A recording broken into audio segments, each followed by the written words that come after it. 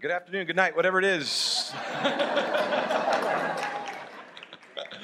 Oh man, welcome to Camarillo Community Church here on Christmas Eve. We're so glad to have you here. I know what you're thinking, man, he's wearing a sports coat.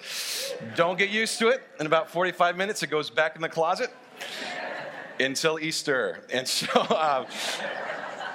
I don't know if you saw my Facebook post this week. I said all I want for Christmas is two things.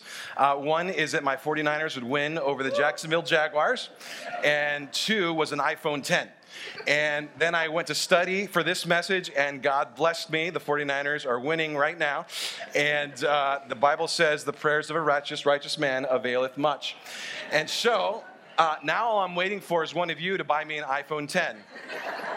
If you want to make the baby Jesus smile. That's horrible.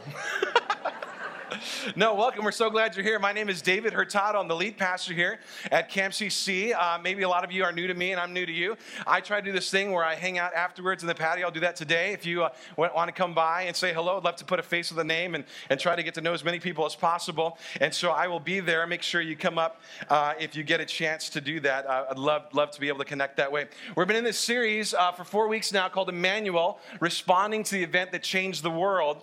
And Emmanuel, the title just means God with us, and the idea is that after 400 of silent years between Malachi and the book of Matthew, all this time of silence from God, God comes back on the scene through this Emmanuel event where Jesus Christ would himself become flesh.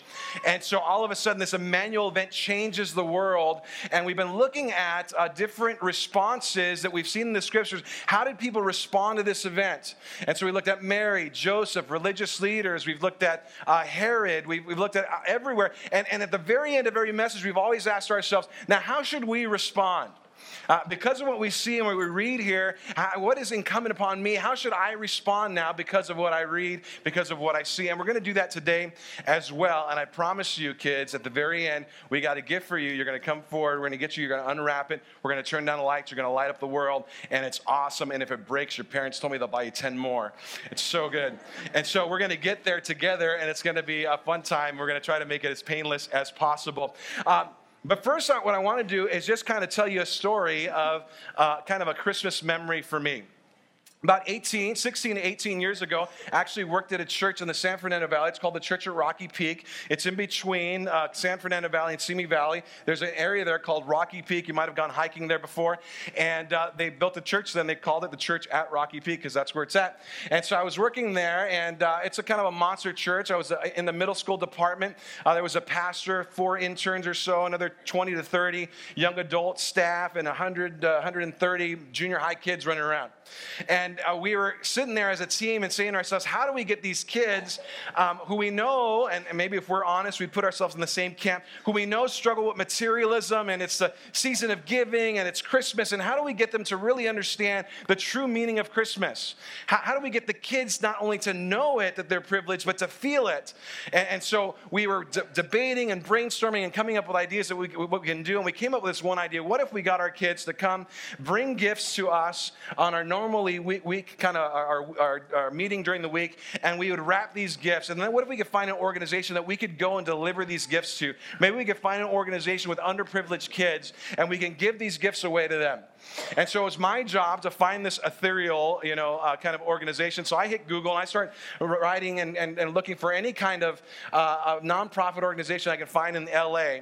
And we looked at rescue missions, we looked at homeless shelters, we looked at a children's hospital, we looked at inner city organizations. And then I stumbled upon an organization that really piqued my interest. It was a battered woman shelter.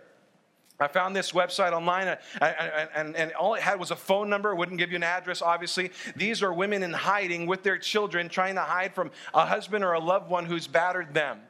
And so I call on the phone, and I said, listen, we're trying to do this thing where we're trying to bless an organization for Christmas. We're going to have all these gifts. We want to deliver them. And the lady said, oh, yeah, no problem. You can do that. We'd love that. Send, bring 100 and some odd gifts. All you got to do is the person who delivers has got to be background checked. Just got to have a background check for the one person who delivers, because this is a battered women's shelter. They're undercover. It's anonymous. Even where it is, one person can come. And I said, oh man, I certainly don't want to encroach on what you're doing, and I certainly don't want to cause any kind of